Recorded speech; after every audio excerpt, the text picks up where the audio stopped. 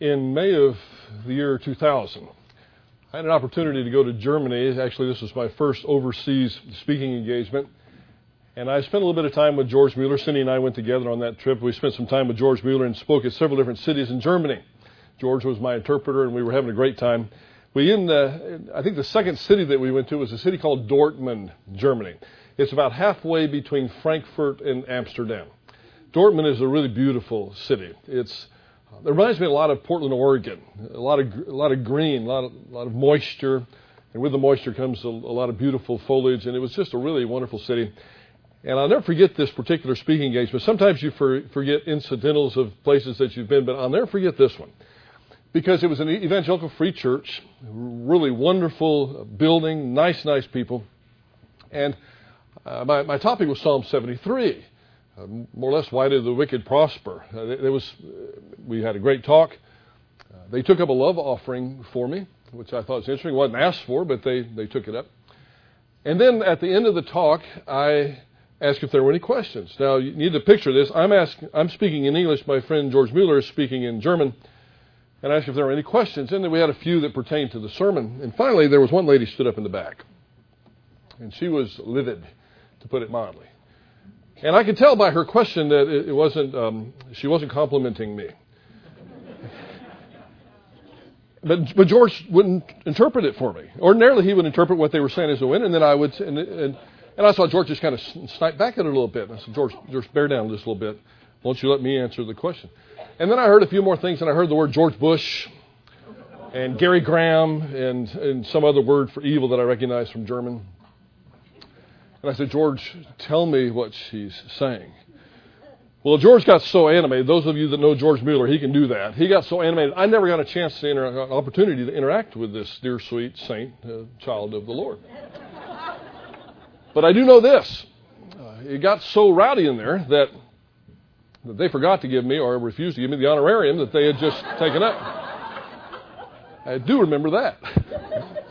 But her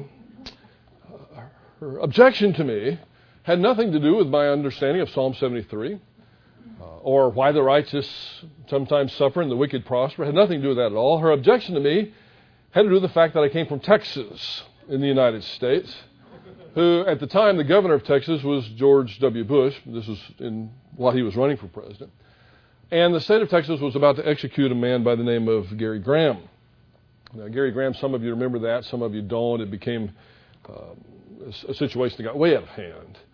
And the news media worldwide picked it up that Texas was about to execute this man, Gary Graham, simply because of his skin color, simply because he was African American, which was hardly the case. But I really can't blame her for misunderstanding, because that's all she heard from CNN Europe, was that the United States was about to execute this man simply because he was black. And then you heard it from others like Jesse Jackson and Reverend Al Sharpton, Bianca Jagger, Mick's ex-wife, Danny Glover, the Black Panther Party, and who knows how many other people kind of gathered together to make this a worldwide cause. What she didn't know was that Graham had over 20 appeals heard by both state and federal courts, and that conviction and the upholding of that conviction went through 33 separate judges. The state of Texas wasn't executing anybody simply because of their skin color. As a matter of fact, they went way beyond that to make sure that nobody was executed wrongly. But that really wasn't her point after we got right down to it, or at least after I was told afterward what her point was. Her point was that she didn't believe that a Christian like George Bush or anybody that lived in the state of Texas could possibly allow the execution of anyone, just based upon biblical grounds. So her argument wasn't specifically about Gary Graham, and that would have been a poor argument to make, frankly. If she had all the facts, I don't think she would have made it.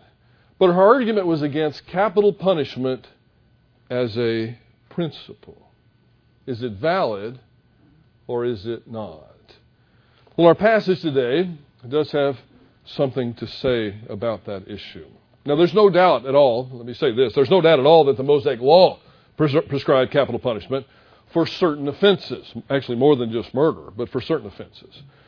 But the question that some have is, was that specific only for the period of the Mosaic age? Or does it overflow into our period of church history as well? It's interesting to me how some people become very much dispensational when they discuss this issue, and they're not on any other. But it is a fair question. And one of the places that we get a really clear answer is from Genesis chapter 9. We've studied this Genesis flood narrative in 3 parts. And actually, we're past the flood now. We're to the aftermath. But in Genesis chapter 6, verses 9 through 22, we learn that God will judge rebellion. But He'll honor faithful obedience. He will judge rebellion, but He'll honor faithful obedience. Then in chapter 7, the Lord destroys those who have rebelled against Him, but rescues a remnant because of the obedience of one man. Because of the obedience of one man. He will honor the righteous remnant. And here's the question that we left ourselves with that week, the challenge that we're left with from chapter 7. Will we be a part of that righteous remnant? Will we be that one man or that one righteous woman that saves a culture, that saves a generation? Or will we be part of the culture that's part of the problem in the first place? That's the question that we left ourselves with in chapter 7. Then last week in chapter 8, we saw Noah's response to God's rescue and worship forms the pattern for our response as Christians to God's provision of eternal life by grace through faith. So chapters 6, 7, and 8, the flood narrative, and now in chapter 9. The major theological idea of the first 17 verses, now we won't go through all the first 17 today, but the major theological idea of the first 17 verses of this chapter is the establishment of an unconditional covenant that God makes with Noah and with his descendants. The establishment of an unconditional covenant that God will make with Noah and his descendants. And as Genesis unfolds from this point on, the idea of covenant will be central in every section of the biblical narrative. So now we have the Noahic covenant introduced, and you know all about that, the sign of the rainbow and that whole thing. But from this point on in the book of Genesis, every significant section of biblical narrative will have around it somewhere the theme of covenant. So we have it introduced here. Read along with me, if you would, in the first 7 verses, our passage for today of the book of Genesis, chapter 9. And God blessed Noah and his sons, and said to them, Be fruitful and multiply, and fill the earth.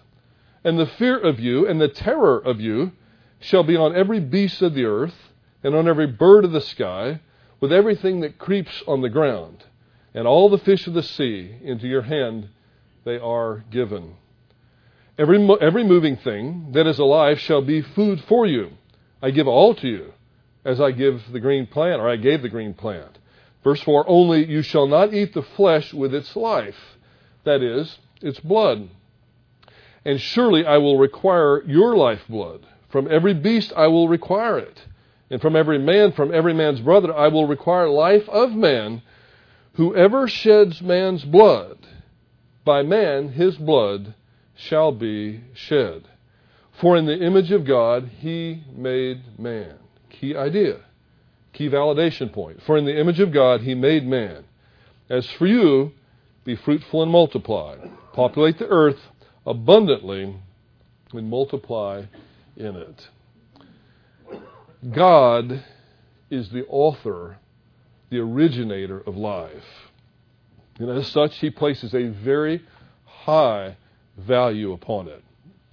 In chapter 9, God establishes a new order with a blessing of fruitfulness and the prohibition against taking another person's life, and promised by means of a covenant never to destroy every creature again by means of a flood. The rainbow would be a perpetual reminder of this act of grace on God's part. In verse 1, we find once again God blessing an individual. God blessed Noah and his sons and said to them. The theme of blessing, the blessing of God, is central to the study of Genesis, and it's woven through every narrative in the book. Just like the idea of covenant will be woven through every narrative from here on, the idea of blessing is also part of that covenant idea. Adam and Eve received God's blessing, as did Noah, Abraham, Sarah, Ishmael. We don't think of him sometimes, but he was blessed by God. Isaac, Jacob, and Joseph. The blessings and the provisions given to Noah predate the Mosaic covenant and are therefore universal in scope. The blessings and the covenant that's made with Noah predate the Mosaic covenant, and they are universal in scope, meaning that they pertain to all men at all times. The Noahic covenant was not abrogated by the giving of the Mosaic law on Mount Sinai. It pertains to all men at all times. In verses 1 through 2, God renews the responsibility that was first given to Adam and to Eve to exercise dominion over creation, at least partially exercising that dominion by being fruitful and multiplying. This is part of being human. Procreation is part of being human. While the image of God in man was effaced at the fall, it was not erased.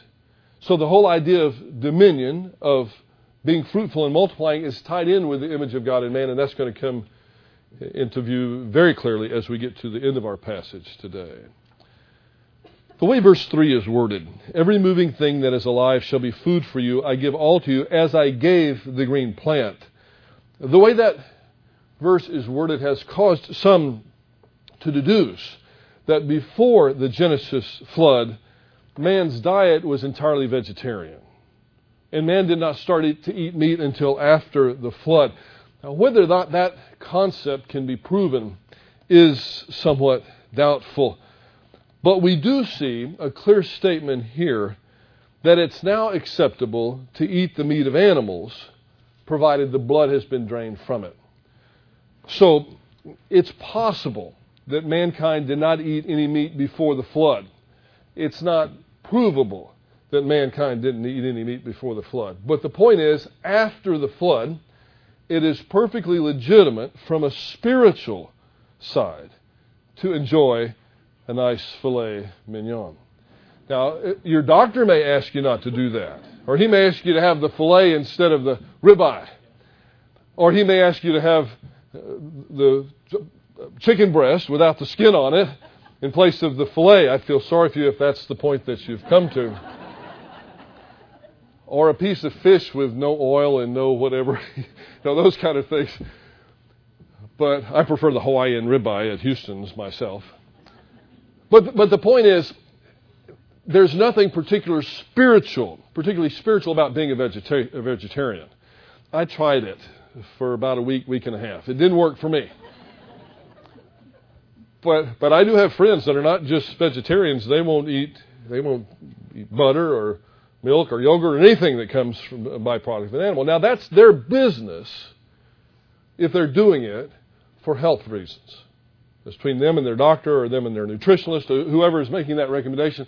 That's perfectly fine. And frankly, knowing a little bit about nutrition, it's probably not a terribly bad idea to do it every now and then, especially given some of the things that are in the meat nowadays and all that. But that's not the point here. The point here is that it's legitimate for an individual to consume meat post-flood. Whether it was before, again, I can't say. The Bible just really doesn't tell us, and I think sometimes we get wrapped up in issues like that are unanswerable. I would prefer to deal with some of the things that the Bible does actually give us an answer for. But there is one provision.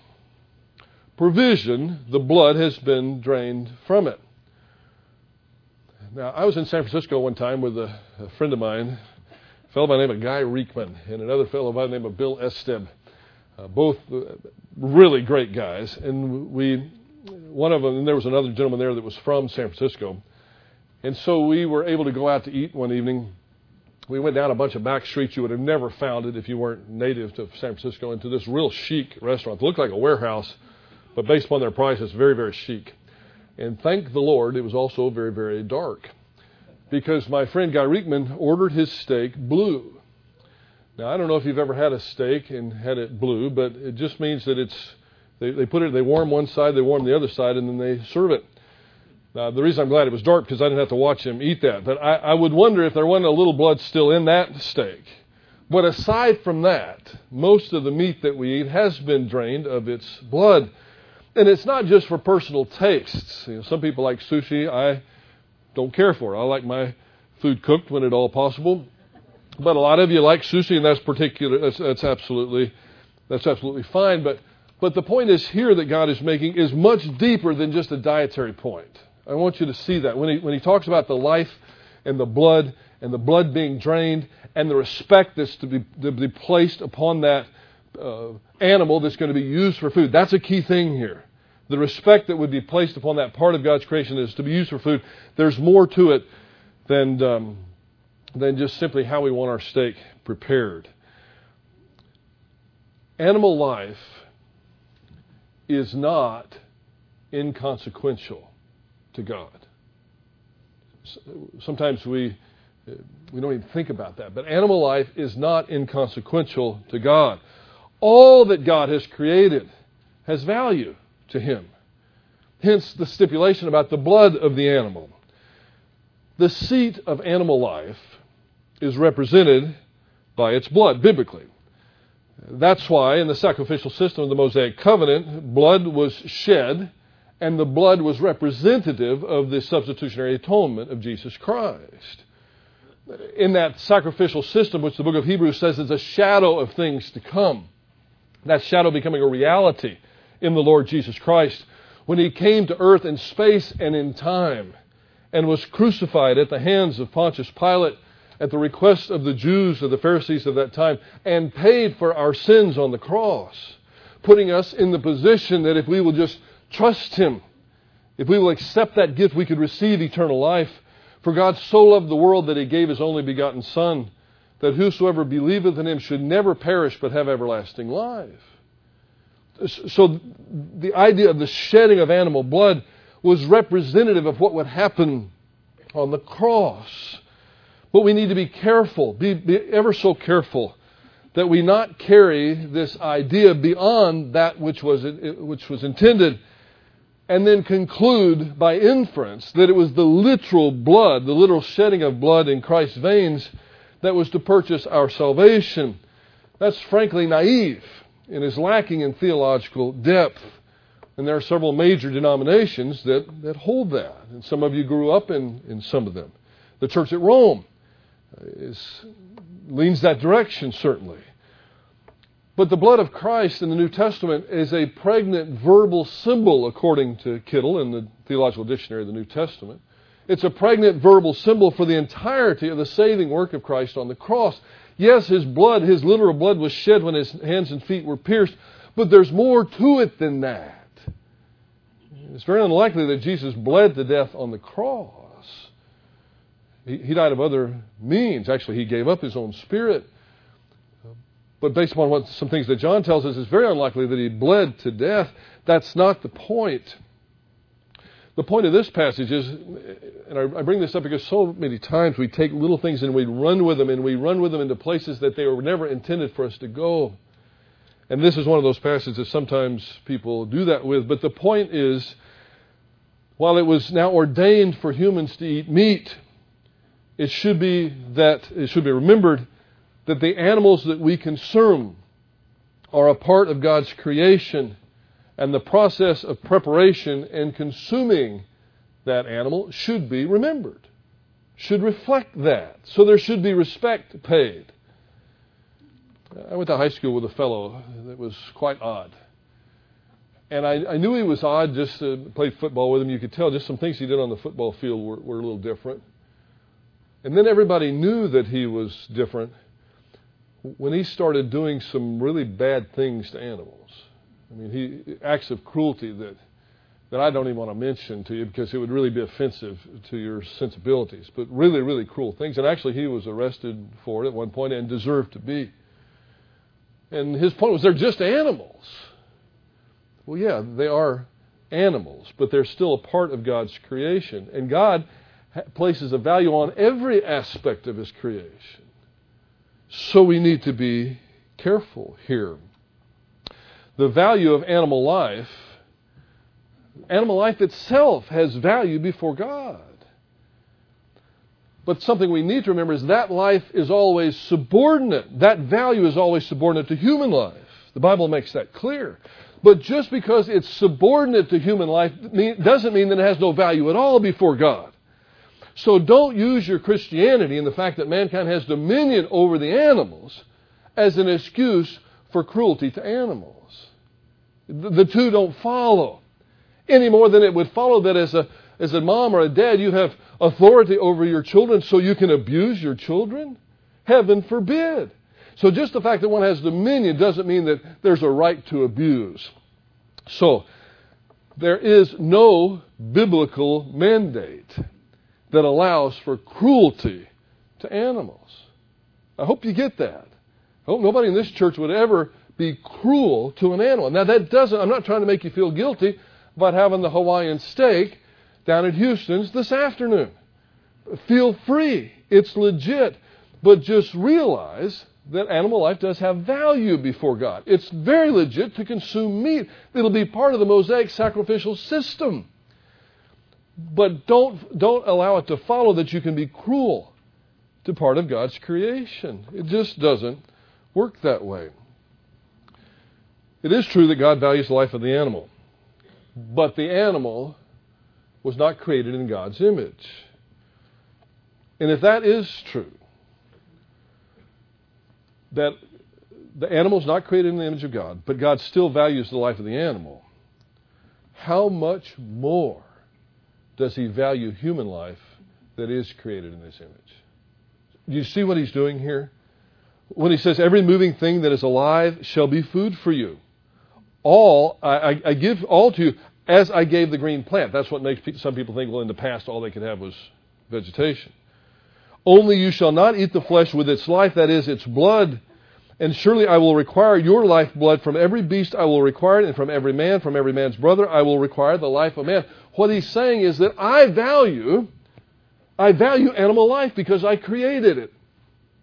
And if I value, God speaking, if I value animal life that I created, how much more do I value human life, which I not only created, but I created in my own image? You see how the flow of this passage is working. Before he ever gets to the value of human life, which is the pinnacle of value in God's eyes, He valued it so much that He sent His Son to die for us. And He didn't send His Son to die for animals. Sorry, but He didn't. He sent His Son to die for us. We were created in His image. If he values animals, and they were not created in His image, what makes you think He's going to let you get away with cruelty to a human being? See, if He values animals who were not created in His image, surely how much more does He value the life of a human being that was created in His image? And that's what this passage is all about. That's why it flows in this way. Be fruitful and multiply. There's something good about procreation. It's even a part of exercising dominion over creation, apparently. It looks like it. And so he begins this section by saying, be fruitful and multiply. We're going to see in a minute. He ends the same way, be fruitful and multiply. But in the middle, he's going to tell us the value that he places on that human life. But before he does that, he lets us know how much he values all that he's created. Do you see the point? Do you see where he's going? I hope you do. It means a lot. That's going to be the point, especially in verse 6. The shedding of blood in verse 6. Whoever sheds man's blood. The shedding of blood is representative of the taking of an innocent life. In other words, in our language, we would call that murder. Here, actually, we have the applicational principle first, followed by an explanation or a validation of the principle. Oftentimes, we'll give you the principle, and then at the end of a sermon, we'll make some certain applications. But in this passage, he's making the application first. Don't murder. And then he's going to give us the reason why we ought not to murder, because mankind was created in God's image. Let me see if I can paraphrase this in modern terms. If someone murders a human being, then they shall be put to death or executed by human beings. Why? Because human life is supremely valuable to God as we were created in His image. The first part of the mandate, whoever sheds man's blood, cannot include killing in war, or at least the vast majority of situations where there's killing in war, as God Himself ordains such action. Now, it is really debatable, if it is even debatable. I'm not sure at all that God even condones cruelty in killing in war. It has to be done sometimes, and God certainly ordains it. But the person that's on the other end of that bullet has been created in the image of God. That's why we ought to enter into war very slowly. And we need to be so careful because our culture has tried so hard to desensitize us to this principle. I don't want to beat it to death, but the whole video game thing, where hundreds of people get killed in one round. And they've even got them so graphic now, the blood is splattering everywhere. And then the young person, presumably, who's playing that game, their quarter wears out, and they go have a hamburger and go on about their business. And they've been desensitized as to the value of human life. I read one time, and this was actually more than 20 years ago, so I'm sure the figure is way beyond this now, that by the time a child reaches 12, they've witnessed over 100,000 simulated murders on television. Desensitization. And it's brilliant on Satan's part. We see people that take a gun and boom, boom, boom, put a bullet in someone's head, and then they walk away as if nothing had happened, and then they actually joke with people about it later on. They're laughing and having fun. No, sometimes it has to be done. But it should turn our stomachs when we have to do it.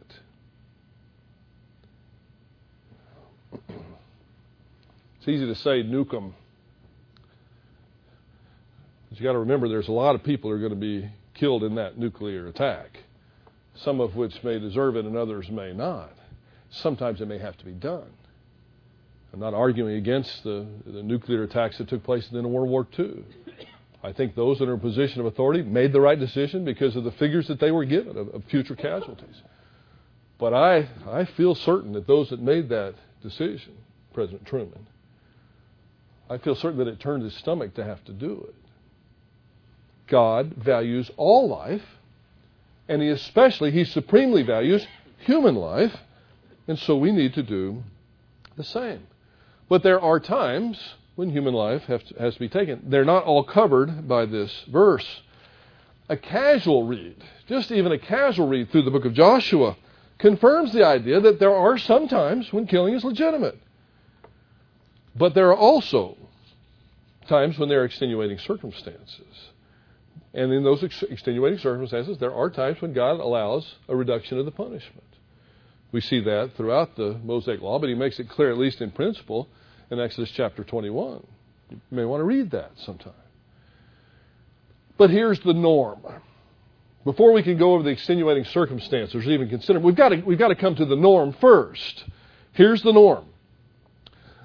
As far as God is concerned, because He does talk about requiring it, as far as God is concerned, the crime of murder requires capital punishment. That's the norm. And then after the norm, we can look at why there may be an exception here or there may be an exception there. And there are sometimes when exceptions occur. Back in the late 90s, somehow, a very famous attorney here in Houston allowed me to be on the jury of a capital murder case. I think he wanted me on the jury because he thought that as a Christian I would not follow the law. The young man involved was 15 at the time he committed the crime. It was a crime that was brutal beyond description against someone that was very close to their family. Cold-blooded murder. Now, there was an extenuating circumstance, and that's for the state of Texas. That was the man's age.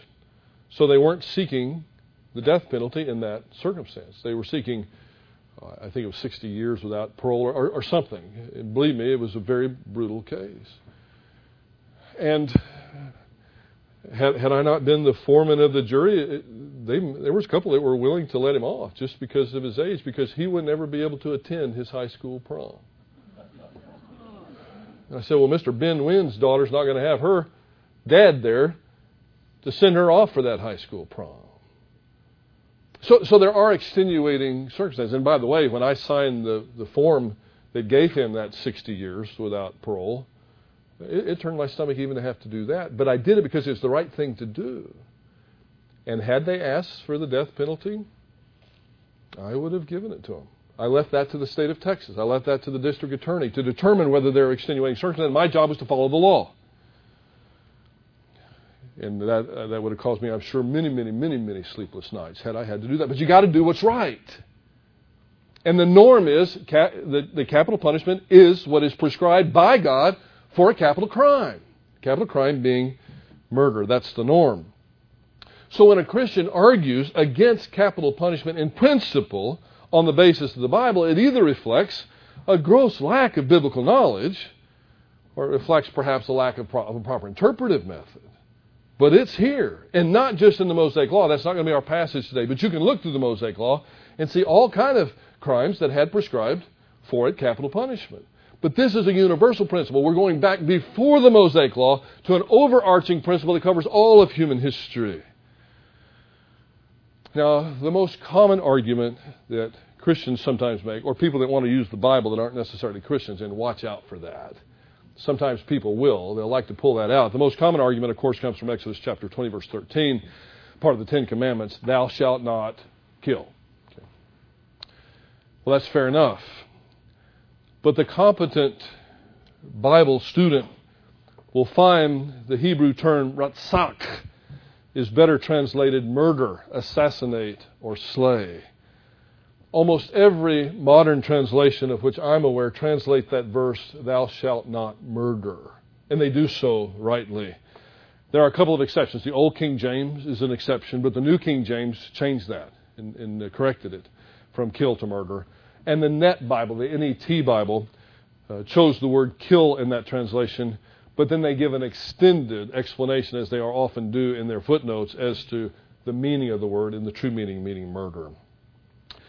Exodus 20:13 then is a prohibition against murder and in no way contradicts Genesis chapter 9 verse 6.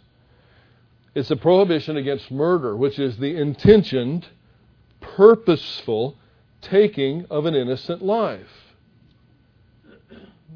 And sometimes an individual may take another life, but it's by accident. It's purely by accident. That happens.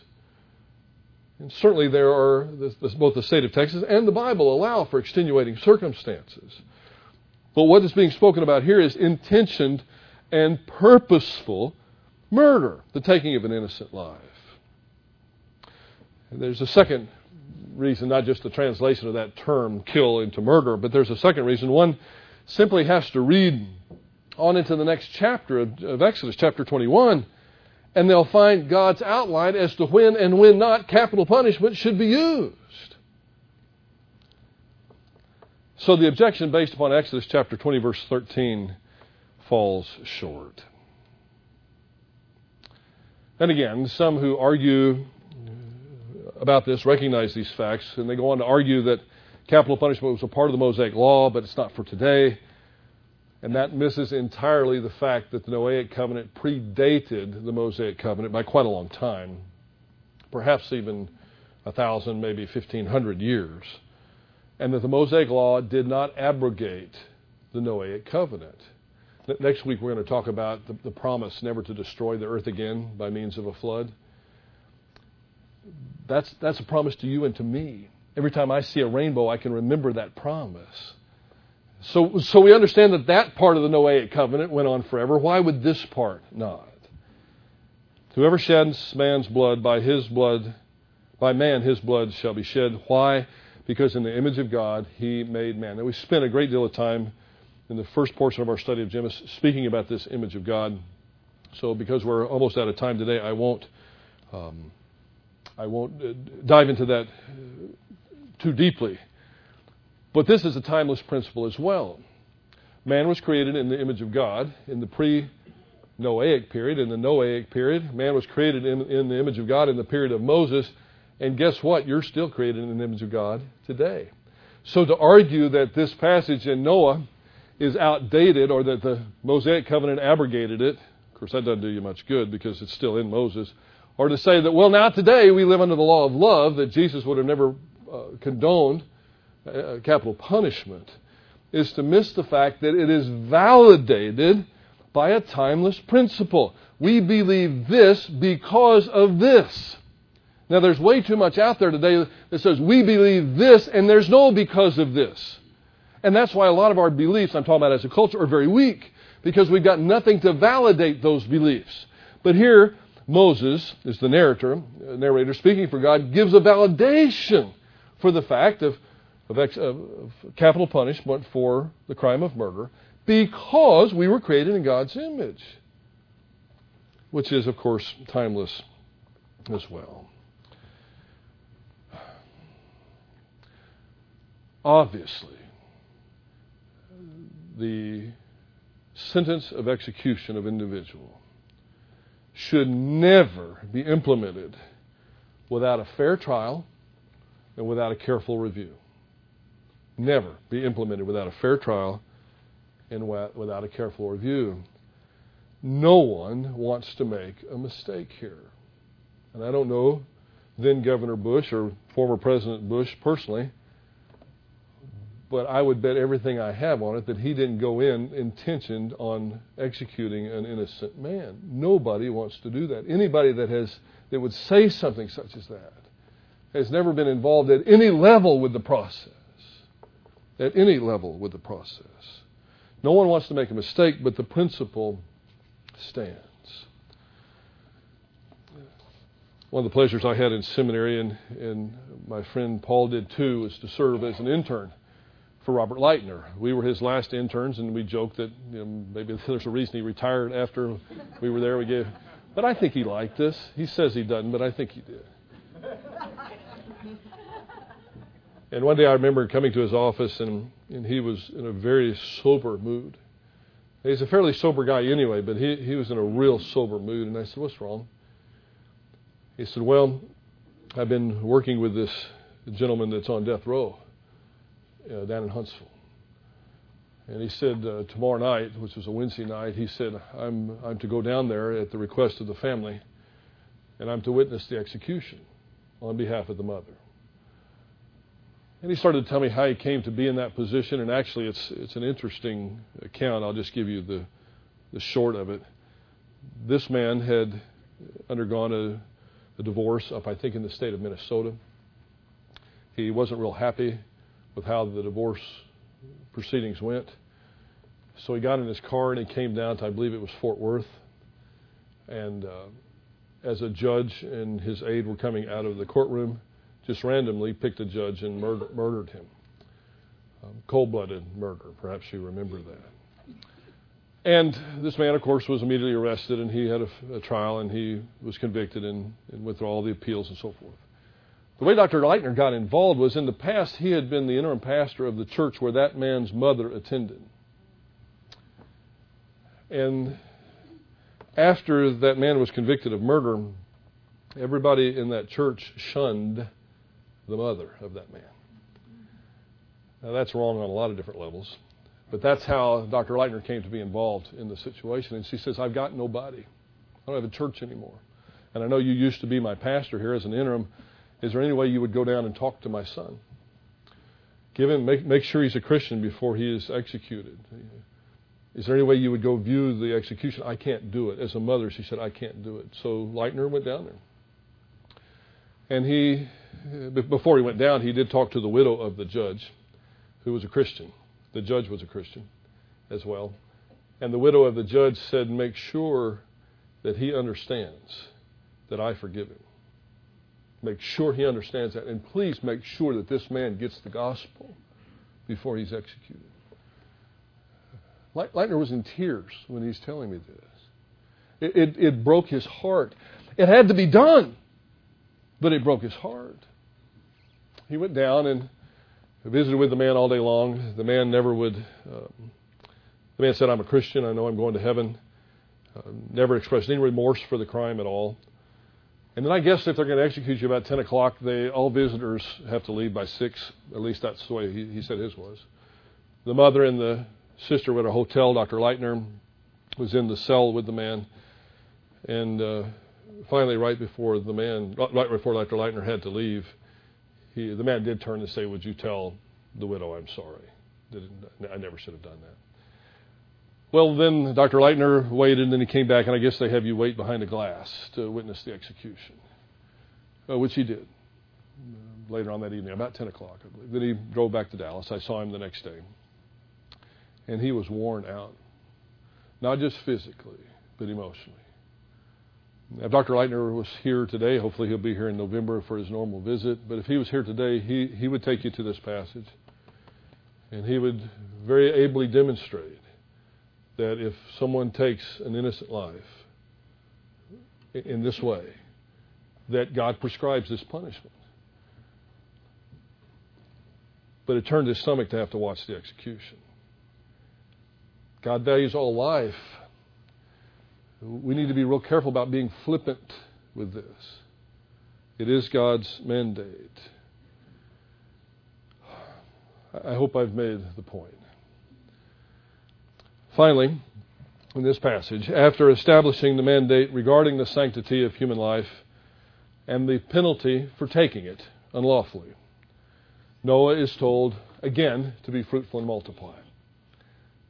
You see that in verse 7, "As for you, be fruitful and multiply." Go back to verse 1. God blessed Noah and his sons and said, "Then be fruitful and multiply." You see, we're talking about the sanctity of life and how important it is to God. So it's bookended. So this section, verses 1 through 7, began that way with a command to be fruitful and multiply. It ends with the same exhortation in contrast to murder. They were to multiply and populate the earth. Heavenly Father, these are sobering issues. We understand the value that you place on human life. We also understand the value you place on animal life, and we thank you that you've given us all these things to consume for our nourishment. But help us to do it in a way that's proper, never with any cruelty. And help us to value every single human being, the life of every single human being, as we have all been created in your image. Help us to do what's right when it's necessary. But Father, help us to do the right thing in the right way. All these things we'll ask in Jesus' name. Amen.